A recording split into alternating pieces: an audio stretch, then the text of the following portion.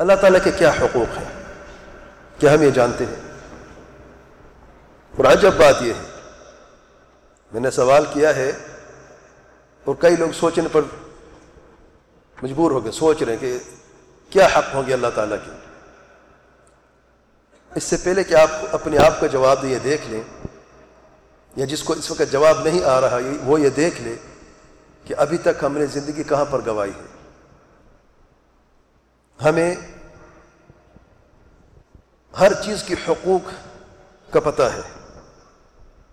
دیکھیں، جیب میں جو موبائل ہمارے جیب میں ہے نا، اس کو سنبھال کے رکھتے ہیں، پتہ ہے اس کے حقوق کیا ہے۔ یہاں تک کہ بعض لوگ یعنی چوراہے پر یا سڑک پر چلتے ہوئے مہنگا موبائل استعمال نہیں کرتے، ڈر ہوتا ہے کہ کہیں سے کوئی اسے چھین نہ لے۔ حفاظت کرنی بھی چاہیے۔ تو موبائل فون کے میرے اوپر کیا حق میں جانتا ہوں، میرے مال کے میرے اوپر کیا حق میں جانتا ہوں۔ یہاں تک کہ جب ہم مسجد میں داخل ہو، جوتے کہاں پہ رکھتے ہیں؟ سنبھال کے رکھتے ہیں جوتے کو، اور کئی لوگ تو اندر بھی لے کے آتے ہیں، چھپا دیتے ہیں تاکہ جوتے نہ چوری ہو جائے۔ ہمیں یہ بھی پتہ ہے کہ جوتے کی حفاظت کیسے کی جاتی ہے، کرنی بھی چاہیے۔ لیکن میرا سوال یہ ہے، ہمارے پر اللہ تعالیٰ کے کیا حقوق ہیں؟ آسانی کے لیے بتاتا ہوں تاکہ یاد کرنا بھی آسان ہو جائے۔ 4 حقوق ہیں، ہم کتنی جانتے ہیں؟ 4 حقوق ہیں۔ سب سے پہلا حق ہے کہ اللہ تعالیٰ موجود ہے۔ کیوں؟ کیونکہ ایسے لوگ بھی جو کہتے ہیں موجود نہیں ہیں۔ اہل کفر جو بے دین لوگ ہیں، جو دہریے ہیں، جو کہتے ہیں نیچر سب کچھ کرتی ہے، ان کو تو کوئی رب نہیں نیچر کے سوا۔ وہ تو یوں بس کوئنسیڈنٹلی نیچر اپنے آپ کو پیدا کیا، پھر آہستہ آہستہ مخلوقات بھی دنیا میں آئی، یہاں تک کہ آپ دیکھتے کہ سب سے جو بڑا سائنسدان پچھلے دنوں مرا ہے، وہ کیا کہہ کے مرا ہے کہ نیچر اپنے آپ کو دوبارہ پیدا کر سکتی ہے۔ زندگی ساری سائنس میں گزاری ہے، سب سے بڑا فزسٹ ہے۔ کتنی تھیوریز اور کتنی اس بندے نے فزکس میں کام کیا اور وہ کتابیں لکھی ہیں، لے کے کیا گیا اپنے ساتھ؟ یہ نیچر جو خود گونگی بہری نیچر ہے، جو خود مسکین حقیر و فقیر مخلوق ہے، یہ خود پیدا کر سکتی ہے اپنے آپ کو، اور کائنات یوں ہی پیدا ہوگی، بس کوئنسیڈنٹلی پیدا ہوگی، اچانک کیسے پیدا ہو گئی ہے؟ سبحان اللہ۔ تو سب سے پہلے جو ہے اللہ تعالیٰ کا حق کہ اللہ تعالیٰ موجود ہے۔ کیوں؟ کیونکہ ایسے لوگ بھی موجود ہیں جو سب سے بڑی سب سے عظیم حقیقت کا انکار کرنے والے ہیں، ہمارے ساتھ موجود ہیں، اور شاید دنیا میں بہت بڑے نام لے کے گئے ہیں۔ اس وقت بھی ایسے لوگ ہیں جن کا بہت بڑا نام ہے دنیا میں، لیکن رب کو نہیں مانتے، وجود کو نہیں مانتے۔ دوسرا حق اللہ تعالیٰ کا یہ تو ماننے کہ اللہ تعالیٰ موجود ہے، لیکن یہ نہیں مانتے کہ اللہ تعالیٰ واحد رب ہے۔ خالق رب کہتے ہیں جس میں یہ صفات پائی جائے: خالق، مالک، رازق، تدبیر کرنے والا، مشکل کشا، حاجت روا، نفع و نقصان کا مالک۔ ایسے لوگ بھی موجود ہیں جو اللہ تعالیٰ کے وجود کو تو مانتے ہیں، لیکن ایک سچا واحد رب نہیں مانتے ہیں، کم لیکن مانتے۔ فرعون نے کیا کہا تھا؟ انا ربکم الاعلی، میں تمہارا رب نہیں، سب سے بڑا رب ہوں۔ تو رب کا انکار کیا، اپنے دل میں مانتا ہے کہ اس نے خود اپنے آپ کو پیدا نہیں کیا، اس نے مصر کی زمین کو پیدا نہیں کیا، اس دنیا کو پیدا نہیں کیا، وہ جانتا ہے، لیکن گھمنڈ میں آ کر کہہ دیا، اس نے بہت بڑی بات کہہ دی، میں تمہارا سب سے بڑا رب ہوں۔ سبحان اللہ۔ اگر کسی نے ربوبیت کو جھٹلایا ہے تو تکبر گھمنڈ کی وجہ سے جھٹلایا ہے۔ اور ان سے ایسے لوگ جو گئے گزر لوگ موجود ہیں دنیا میں جو یہ کہتے ہیں کہ اللہ تعالیٰ مشکل کشا تو ہے، ہم مانتے ہیں، لیکن اللہ تعالیٰ کے ساتھ کوئی اور بھی مشکل کشا موجود ہے۔ سبحان اللہ۔ ربوبیت میں شرک کرنا شرک کی سب سے بدترین صورت ہے، یاد رکھیں یہ قاعدہ۔ ربوبیت میں شرک کرنا، ربوبیت کے حق میں اللہ تعالیٰ کے ساتھ کسی اور ذات کو شریک کرنا، یہ شرک کی سب سے بدترین صورت ہے۔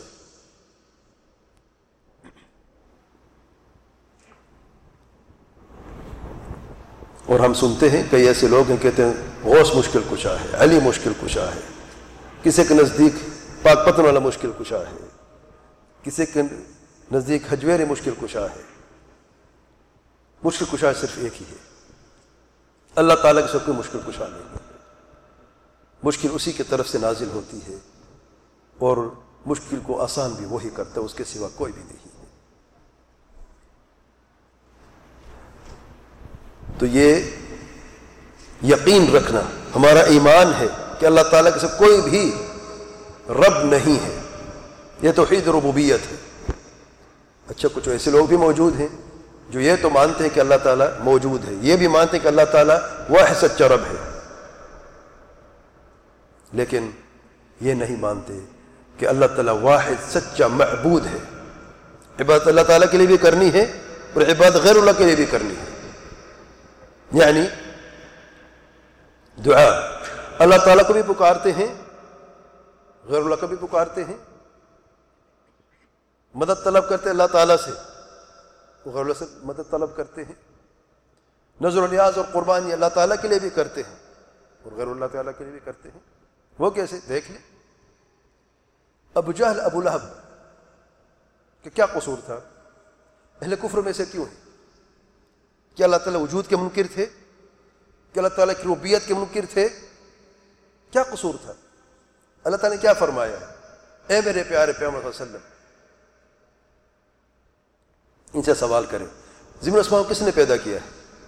جب اسے سوال کیا جاتا ہے کہ زمین آسمان کو کس نے پیدا کیا، تو کیا جواب دیتے ہیں؟ اللہ نے پیدا کیا ہے۔ تو خالق کون ہے؟ اللہ ہے۔ مالک کون ہے؟ اللہ ہے۔ تدبیر کرنے والا کون ہے؟ اللہ۔ مشکل کشا حاجت روا کون ہے؟ صرف اللہ تعالیٰ ہے۔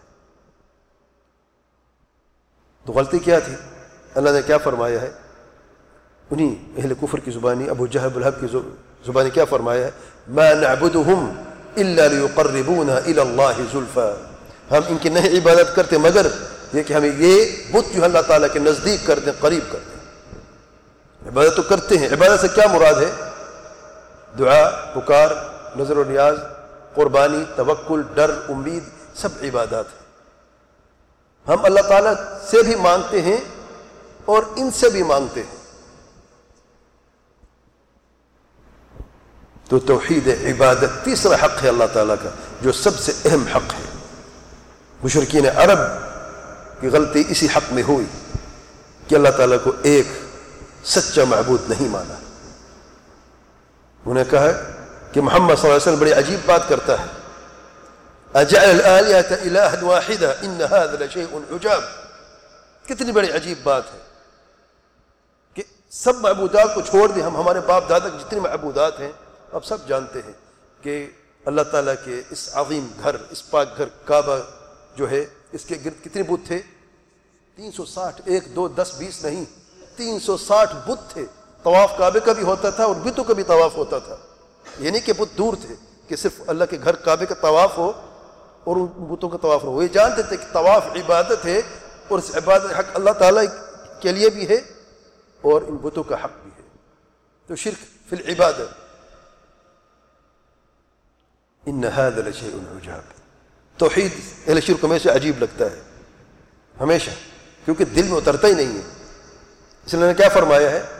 جب اہل شرک کے سامنے توحید کی بات کی جاتی ہے تو ان کے سینے تنگ ہو جاتے ہیں، جب شرک کی بات کرتے تو سینے کشادہ ہو جاتے ہیں۔ عجیب سی فطرت ہے، بالکل الٹی فطرت ہے، کیونکہ زندگی بالکل الٹی چل رہی ہے۔ وہ جو راستہ جیسے اختیار کرتا ہے اللہ تعالیٰ اس کو وہی راستہ آسان کر دیتا ہے۔ توحید پہ چلنے والوں کو توحید کا راستہ آسان ہے، شرک کا نام سن کے سینے تنگ ہو جاتے ہیں، اور شرک پہ چلنے والوں کے لیے شرک کا راستہ آسان ہے، توحید کا نام سنتے ہوئے ان کے سینے تنگ ہو جاتے ہیں۔ سبحان اللہ، یہ بھی دنیا سے جا رہے ہیں، وہ بھی دنیا سے جا رہے ہیں، اور سب نے اپنا اپنا حساب دینا ہے۔ لیکن اللہ کی قسم دونوں برابر نہیں ہیں، واللہ دونوں برابر نہیں ہیں۔ چوتھا حق اللہ تعالیٰ کا، ایسے لوگ بھی موجود ہیں جنہوں نے اللہ تعالیٰ وجود کو مانا ہے، اللہ تعالیٰ ربوبیت کو بھی مانا ہے، الوہیت کو بھی مانا کہ اللہ تعالیٰ واحد سچا معبود ہے، شرک نہیں کیا، لیکن اللہ تعالیٰ کے اسماء و صفات میں غلطی کر کے یا تو مکمل انکار کیا ہے یا جزوی انکار کیا ہے۔ اللہ تعالیٰ کا چوتھا حق جو ہے توحید اسماء اور صفات، کہ اللہ تعالیٰ کہ اللہ تعالیٰ کے پیارے نام ہیں اور صفات الکمال ہے، اور اہل ایمان کا ایمان ہے کہ اللہ تعالیٰ کے جتنی بھی نام قرآن مجید میں موجود ہیں اور صحیح احادیث میں موجود ہیں، ان سب ناموں پر ہمارا ایمان ہے کہ اللہ تعالیٰ کے نام ہے اور صفات ہے، بغیر تعطیل کے، بغیر انکار کرنے کے، بغیر تحریف کے، بغیر کیفیت بیان کرنے کے اور بغیر مثلیت بیان کرنے کے۔ کیونکہ ایسے لوگ بھی تو ہیں جو کہتے ہیں کہ ٹھیک ہے مان تو لیتے نام ہیں لیکن صفات کا انکار کر دیتے ہیں۔ اچھا صفات مان لیتے ہیں لیکن علیم بغیر علم کے ہے، خبیر بغیر خبر کے ہے، عظیم بغیر عظمت کے ہے، رحیم بغیر رحمت کے ہے، سبحان اللہ۔ تو اقرار ہے، انکار ہے۔ ایسے لوگ بھی موجود کہتے ہیں ٹھیک ہے ہم یہ تو مان لیتے ہیں لیکن ان صفات کا معنی کچھ اور ہے، کیونکہ رحمت کے لیے دل کا نرم ہونا لازمی ہے، تو دل کا ہونا بھی لازمی ہے، اور پھر اس میں نرمی بھی آتی ہے، پھر اس میں تبدیلی بھی آتی ہے، پھر اس میں شفقت بھی آتی ہے، پھر اس میں اس کا اثر بھی ہوتا ہے اور پھر دوسروں تک بھی پہنچتا ہے۔ تو اللہ تعالیٰ ان چیزوں سے پاک ہے۔ کس نے کہا ہے کہ خالق کے لیے بھی دل کا ہونا لازمی ہے، پھر نرمی بھی لازمی ہے، پھر شفقت بھی لازمی ہے، اثر بھی؟ کس نے کہا یہ عقل کی خرابی ہے اور کچھ بھی نہیں۔ جب اللہ نے فرمایا کہ الرحمن الرحیم، ہمارا ایمان کہ الرحمن الرحیم ہے، اللہ نے یہ تو فرمایا کہ وہ رحمان الرحیم، یہ نہیں فرمایا کہ رحمت کیسی ہے۔